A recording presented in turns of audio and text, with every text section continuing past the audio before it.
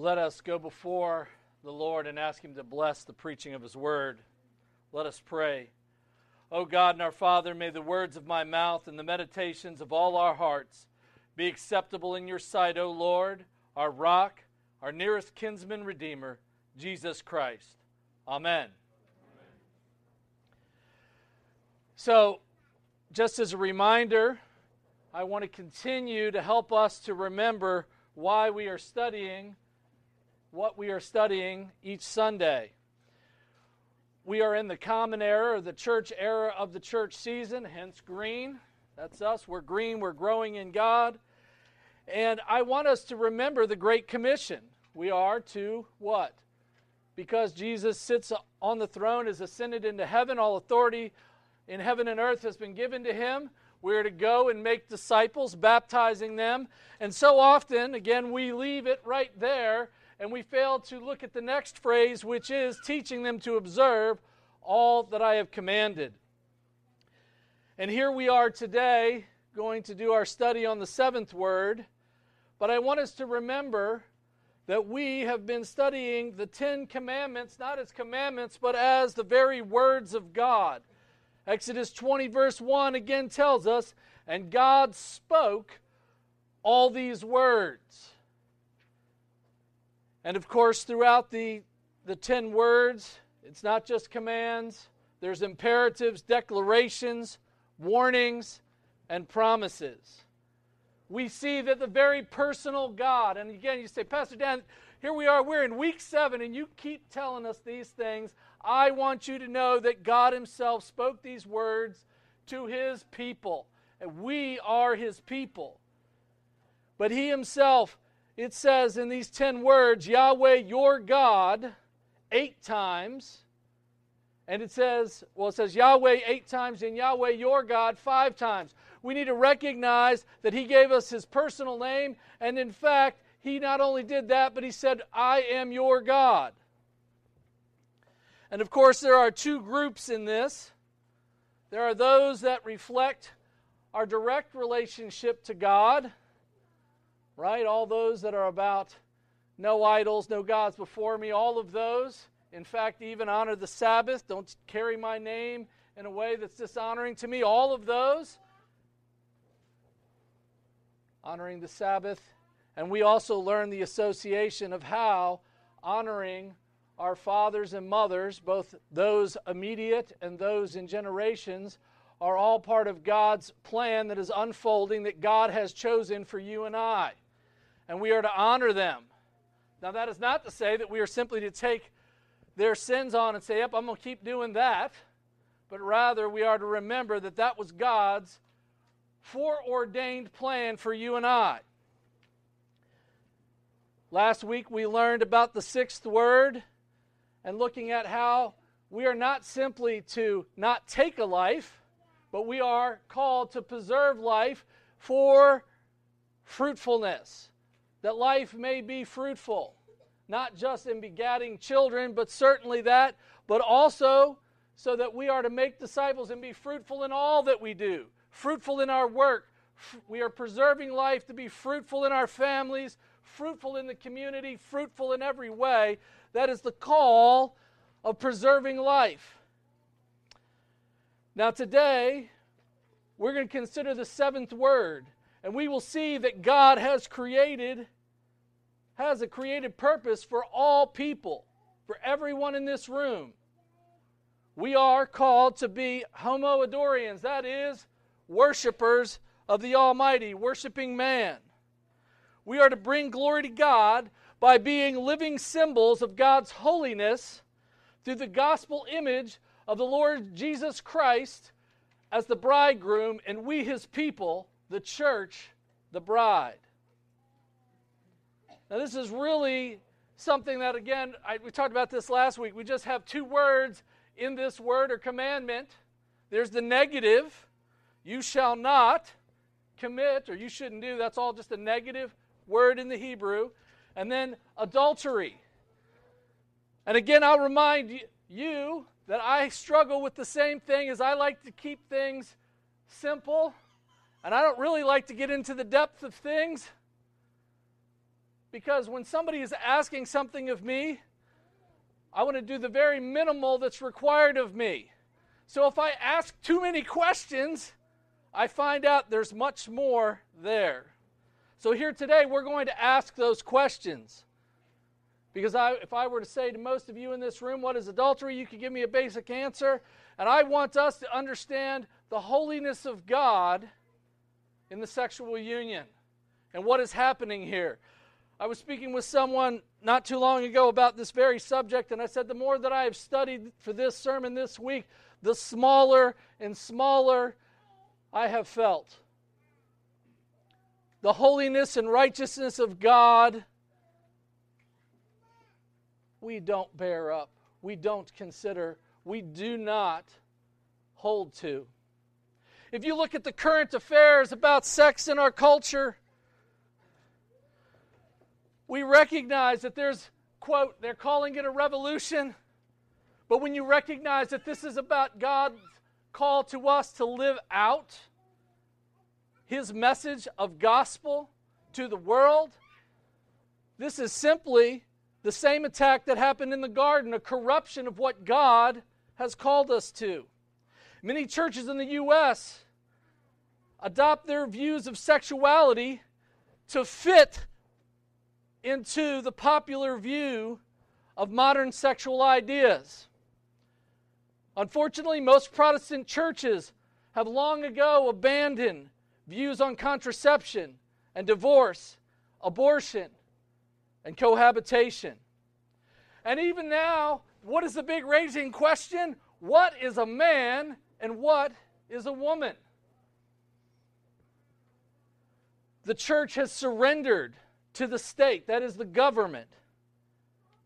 And the state was happy about this. They have usurped the familial obligations like teaching sexuality and caring for our children.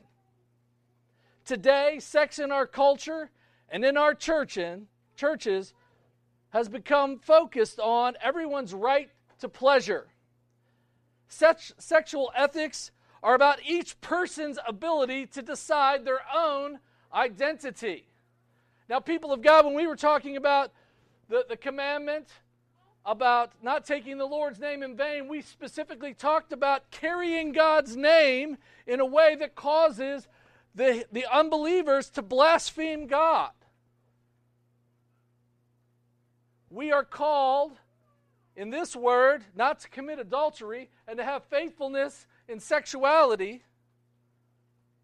And by the way we have carried ourselves, the world is blaspheming God. And identity is everything. We've talked about this again and again about bearing up the identity of God. What is our identity? Our identity is that which God has given us through creation and through baptism. When we go to that font and we baptize people, you are a Christian. You belong to God. I belong to God. Everyone in this room, from the smallest of children to the most aged among us, belong to God. Our identity is in God's created order and in His Son's name. Today, if you were to go and Google sexual identity, it's defined as this. It's how one thinks of oneself in terms of whom one is romantically or sexually attracted. Sexual identity may also refer to sexual orientation identity. And of course, we know all of the gender confusion where everyone wants to be their own God and choose who they are. Now you might be saying, Pastor, there's children in the room. And I'm saying, praise God for that. We are thankful for the sounds of God's covenant. Listen, people of God, when the church is silent on any subject, we adopt the views of the culture around us. God, by His Word, treats sexuality as a matter of public concern. Too long has the church adopted Victorian attitudes. And they've created this false sense of purity, creating purity culture discussions and this thing and that thing and all these other things. But when we look back at Victorian, for those of you that don't know, the false piety of Victorian properness and the hiding and shunning of sexuality, when you look at the architecture of the day and decorating your home from the Victorian era, all the tablecloths ran low to the floor because they were worried that somehow the legs of the tables were going to cause people to have lust because the leg and ankles would be exposed of the table. What foolishness. They wanted to hide and move sexuality out of the limelight. To what end? So that they could do whatever they wanted in the shadows. Moms, dads, if you don't talk about it, if you don't read, and all of us, if we don't read those sections of the Scriptures with our children, or even worse, don't preach or teach it in our churches, we are guilty to surrendering this very holy thing of sexual union to the unbelieving pagans. And they are and have corrupted God's true purposes. Genesis chapter 1, verses 28 and 29, God gives us a gift of being male or female. And as one commentator puts it, it is inscribed on and in our very bodies. This is not up for discussion. God said so. God established marriage in Genesis chapter 2, in verse 24. Therefore a man shall leave his father and mother and be joined to his wife, and they shall become one flesh. God at creation intended this, and it is a holy thing made by God. What have we done? We have turned marriage into legal paperwork of the state. And it is totally disconnected to God and His church. Now, I've said all these things. We're all rah-rah so far, I hope. And now we're going to get into the meat of what God's Word teaches us. So we all like good illustrations, right? I mentioned before symbolism and typology and how when we see things, what it teaches us. And God has been doing this since the beginning of creation, teaching us all things about Himself, as we see in Romans, from all of the created order. Right? And so here we're going to talk about a few things, and I promise you, probably for the first 5 or 6 minutes, you're going to be, where in the world are you in connection to this? Bear with me. Let us look at God's Word. Let us have God explain to us, through His created order, the holiness of marriage, of the sexual union, and our mission to the world through it. So, you've heard me talk about, whether it's been in Sunday school or from the pulpit, God using the symbolism of the Garden of Eden to teach us about the temple and worship. And we've talked about it in different settings in different places. So there's the Garden of Eden, the land of Eden, and the world. That is the sanctuary, the land, and the ends of the earth. Or the temple, Israel, and the Gentiles.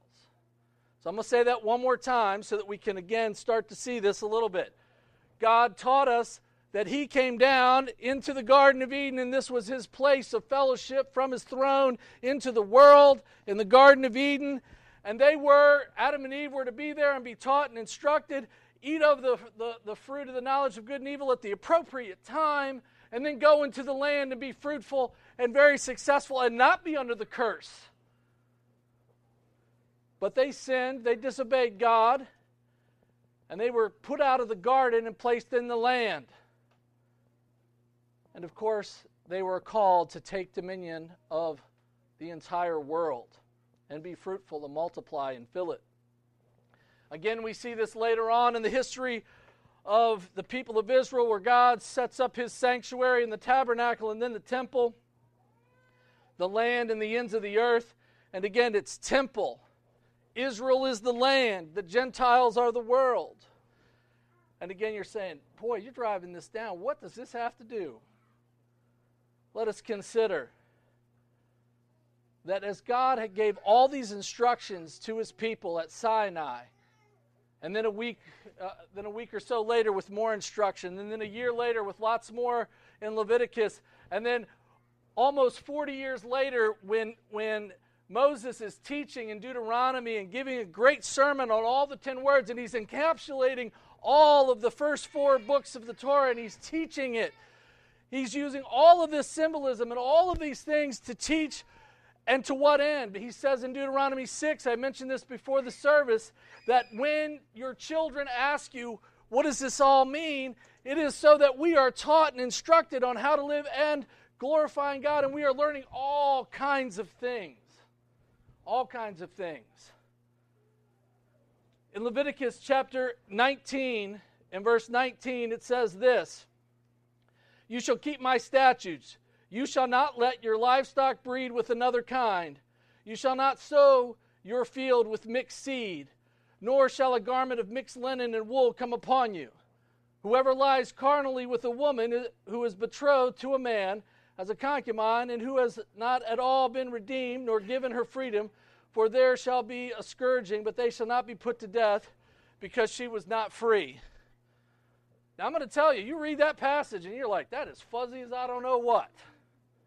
We're talking about animals, livestock, sowing your field with mixed seed, and garments of linen and wool. And then all of a sudden, now we're talking about a sexual union between 2 people. What does that have to do with the sky being blue? Can we be for real for a minute? That's fuzzy. That's unclear. This is why we need to look at the whole of Scriptures. God moves from the symbolic of the animals, the livestock being mixed, to the seed being mixed, to the linen, the clothing being mixed, right? To, what does that look like when we live? Oh, this has something to do with stuff not being mixed in the sexual union and coming together as men and women. Well, that's clear, right? When the husband and wife become one flesh, they are mixing. This is God's plan for something to be mixed. And when we just mix anything, we are going against and assaulting holiness. Now, we could get down in the weeds and we could spend hours and hours talking about exactly how that played out for the people of Israel and what this means for us today, what applies, what doesn't. But we need to remember that we are being taught by the created order to understanding God and our relationship with Him. Adultery is a forbidden mixture. If suddenly I start saying to you, mixed seed and adultery, we kind of get that. If I say, what about taking an ox and a donkey and putting them together and sowing in a field, mixing them that way, right? You say, well, I don't know, that one might not be as clear to me. Well, oxen were clean animals sacrificially, and donkeys were unclean. Paul uses this illustration later on in the New Testament where he talks about don't be unequally yoked. And of course, we see a little bit more clearly, perhaps in Deuteronomy 22, where Moses is trying to expand and make this more clear. And he says this in verse 9, "You shall not sow your vineyard with different kinds of seeds, lest the yield of the seed which you have sown and the fruit of your vineyard be defiled. You shall not plow an ox and a donkey together. You shall not wear a garment of different sorts, such as wool and linen mixed together. You shall make tassels on the 4 corners of your clothing to cover yourself." Again, you're going, we are so fuzzy. First thing I want to tell you is there's a problem in that verse. The word that's translated there is, as it talks about those things being defiled, that word in Hebrew shows up, kadash, 172 times in the Old Testament. And you know what? 171 times it means sanctify, hallow, dedicate, holy, consecrate, purified. And this one time, for some reason, they're looking at it and they're saying, this sounds like it's not a good thing, so let's put that in there. Defiled. I'm sorry, but if you look at this, that's just not a good translation here. So what it should read about those things is those things are holy. When we mix things, God mixes man and woman together. It's a holy thing. It's a holy thing. We can find other passages when you're looking at the clothing part, where God says in Ezekiel 44 that he tells the priests that they're going to enter his sanctuary. And when they come near to me, that they are going to go in and they're going to have mixed clothes on. Who's the only people that in Israel that could wear mixed clothing? The priests. You see, they had linen, and then they had these dyed things in there. They had gold in there and blue. You have difficulty keeping the blue into linen. That's wool. And if you're not sure if that's true, when he talks about making gold thread, taking gold and making thread, that in fact is clearly different. By the way, that mixture is what? Talk about wool, talk about gold, when we talk about linen, that's animal, mineral, vegetable, right? God is putting that all together. And what God is saying is here, when I put things together and I mix them, they become holy. They become holy.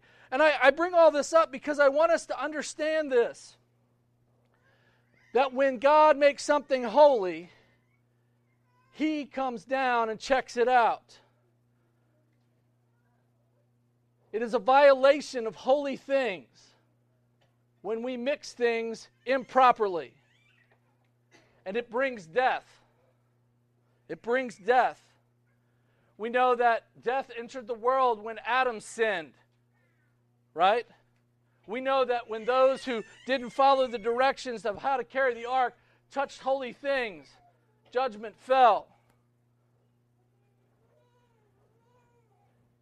God gives judicial penalties ranging from you have to get married and with financial consequences all the way to the death penalty. We have far too long devalued marriage, and we have treated the marriage bed as simply pleasures to be sought without God being present. God tells us in Deuteronomy 23 that unholy things are not to enter into the assembly of Yahweh. In Deuteronomy 23:14 it says this, "For Yahweh your God walks in the midst of the camp." When he called them together, those covenant people, he brought them together, and he is their husband, and he comes down, and every time God sets something up as holy, he comes there. You see, we have detached sexuality and the sexual union totally away from the fact that this is God's plan. It is a holy union made before God, and every time somebody does it, God comes down, and he's looking. And when God comes, it says in Deuteronomy 23:14 that he walks in the midst of the camp to deliver you and to give your enemies over to you. It's a good thing. But he is to come down there, and he is looking to make sure there is no unclean thing among you, because he will turn away. When things are mixed and made holy, God comes to look around and to judge, bringing blessings or curses. God always shows up when the sexual union happens. He brings blessings or curses. Praise God, we can confess our sins, and he is faithful and just to forgive us. But these sins of adultery and sex seized before the right time are violations of the holy things of God. Not mere sins, not inadvertent sins, but in fact, high-handed sins or trespasses. Now, I would encourage you, if you have more questions, and there's a lot there, come talk to me at another time. That's kind of why I did a pre-setup this morning during announcements. But if you look in your outline, you see that this brings us to the idea of idolatry, where adultery is assault against God and his image bearers and against what God is teaching us. And it moves us clearly from understanding physical adultery as the assaults against the physical image of God to assaulting God himself. In Jeremiah chapter 3, beginning in verse 8, it says, "Then I saw for all the causes for which backsliding Israel had committed adultery, I had put her away and given her a certificate of divorce, yet her treacherous sister Judah did not fear. God dealt with Israel. This is after the split of the two kingdoms. And even though God brought judgment to Israel, Judah kept doing it too, and they suffered judgment. So it came to pass, talking about Judah, that her casual harlotry, that she defiled the land and committed adultery with stones and trees. That's idolatry. In Ezekiel 23, verse 37, again, the prophets are telling us, for they have committed adultery, and the blood is on their hands. They have committed adultery with their idols, and even sacrificed their sons, whom they bore to me, passing them through the fire to devour them. Adultery is not merely familial and social catastrophe. It's an assault on God's image. Sexual sins tell lies about the Creator. Multiple sexual partners speak lies about how God loves His one bride. Homosexuality attacks the unity of the created order. We can go on and look through all of the prophets, and even the entire book of Hosea is about this subject. But even Jesus uses this language. In Matthew 12:39, Jesus says this, but he answered them, an evil and adulterous generation seeks after a sign, and no sign will be given except the sign of the prophet Jonah. Again, in Matthew 16, a wicked and adulterous generation seeks after a sign, and no sign shall be given except the sign of the prophet Jonah. And of course, in Mark 8, chapter 8, verse 38, for whoever is ashamed of me and my words in this adulterous and sinful generation, Jesus himself, along with the prophets and all that God is teaching, is telling us about sexual faithfulness. And that when we fall into that, we're assaulting not only a person, but God himself is showing up. And holiness, his holiness is there. And we are filled with idolatry. If you look in your outline, I have sex, ethics, and divorce. I'm going to give the 50,000-foot view because there's so much to be said here. But in Leviticus chapter 20, verse 7, it says, consecrate yourselves, therefore, and be holy, for I am Yahweh your God. He's talking about holiness in reference to your relationship and my relationship to him. And then he goes on, beginning in verse 9, and he warns us in verses 9 and 10 about not committing adultery. And in verses 11 and 12, he talks and sets out that incest is wrong. At verse 13, he prohibits homosexuality. We see later on in Leviticus 20, verse 15, and Leviticus 20:16, we see that he bans bestiality.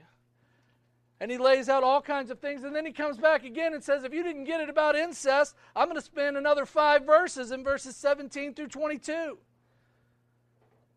And he says all of these things.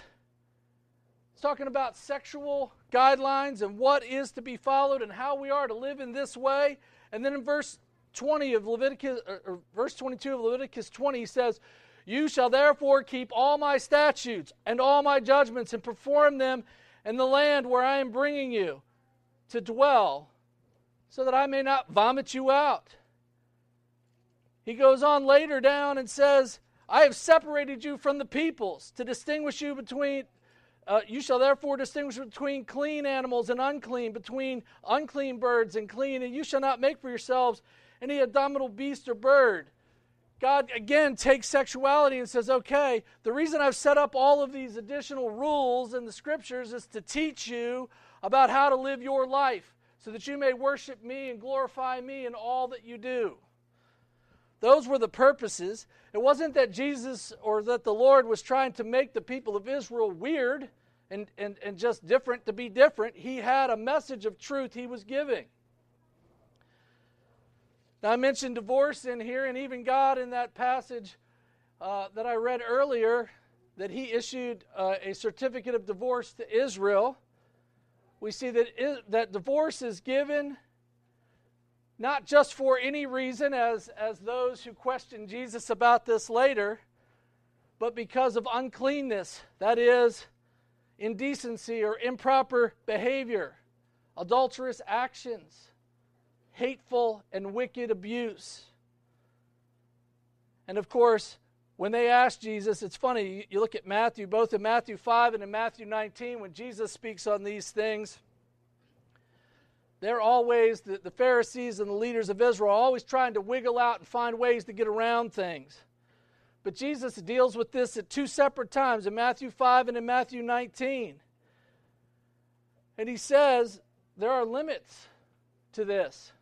Mostly for those trying to wiggle out, you can't just wiggle out.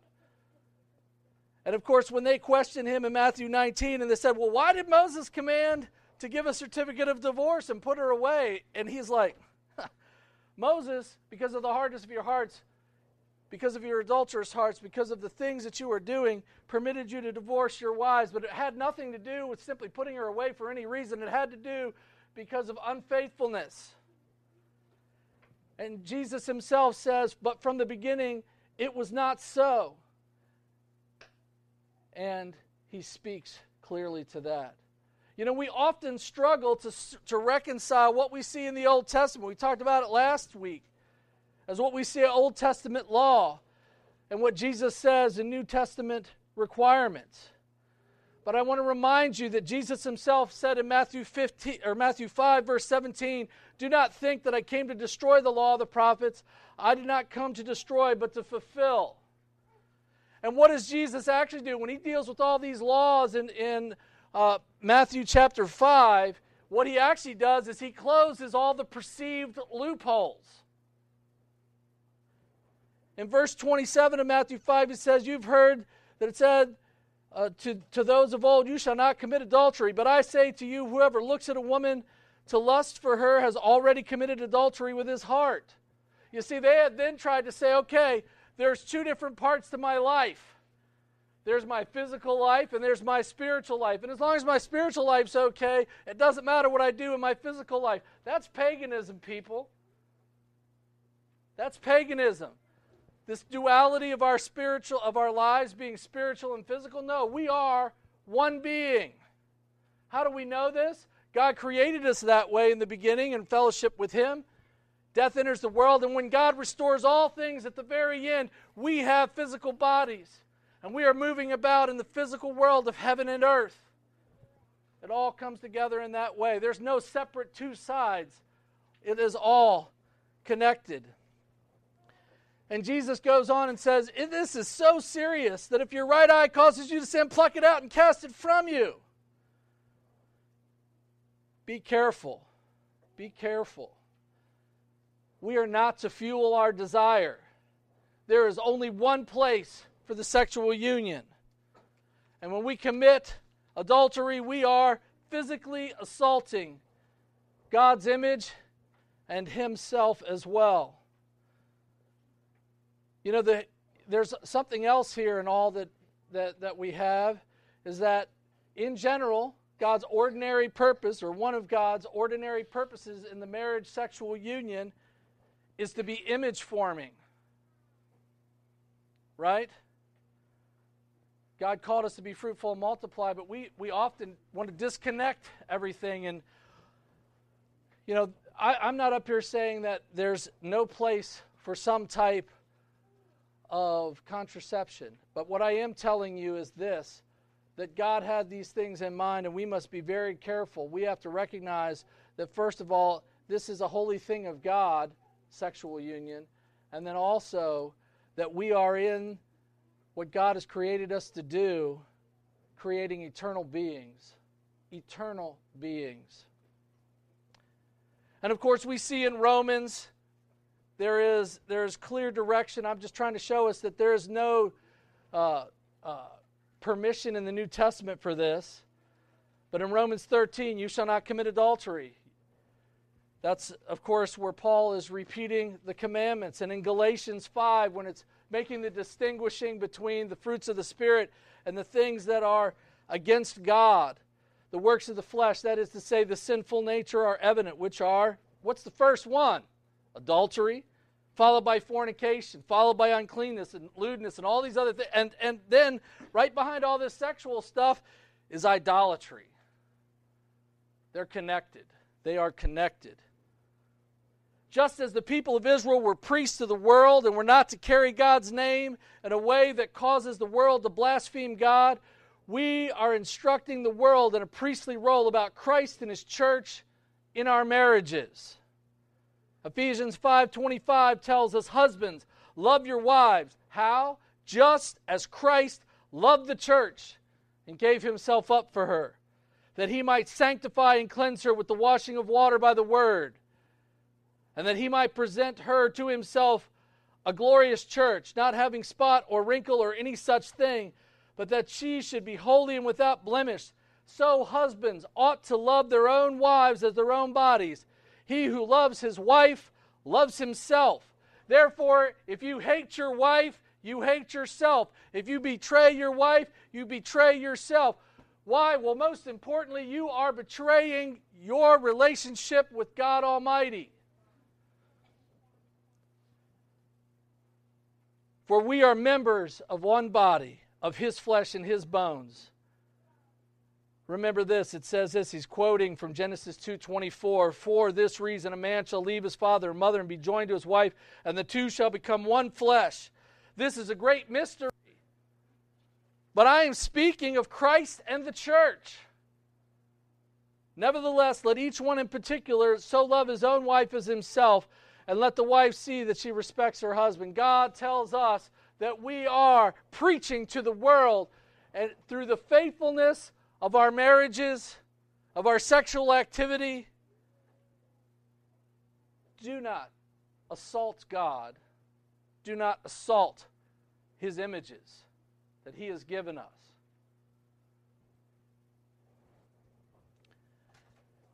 And if you're still not with me, if you're still not sure, Revelations chapter 19, beginning in verse 7, let us be glad and rejoice and give Him glory, for the marriage of the Lamb has come, and His wife has made herself ready. And to her it was granted to be arrayed in fine linen, clean and bright, for the fine linen is the righteous acts of the saints. And then He said to me, right, blessed are those who are called to the marriage supper of the Lamb. People of God, we are called by Christ on that last day to be at the marriage supper of the Lamb as His bride. Real quick, a quick theology here about our service. When we come up here and your elders are up here and we're leading you, we are speaking for Christ to you. And every one of you, whether man, woman, or child, you are the bride of Christ. That's why there's a double judgment for us who come up here. This is an awesome and frankly a terrible and fearful thing at times. If you don't think that I don't wrestle about what to say and how to say it, you haven't gotten to know me yet. Truth is, I'm called by God to share His truth with you, to be faithful. And we together are the bride of Christ. And he finishes this passage in Revelations. These are the true sayings of God. The true sayings of God. Let us rejoice in this. I do want to say this. If you feel like, man, I'm cut up, I'm broken, these things have exposed me in some way, confess your sins. Now, we've confessed this morning, but as we learn of our sins, confess them and be made right to God. Let us pray. O Lord our God, we thank you for your word and your truth. We pray, our Father, that the church of our time may rouse itself from its slumber and become a living church, a church strong in your word, in your law, your covenant, and your grace, to establish your dominion to the ends of the earth. Guide us towards this purpose. In Jesus' name, amen.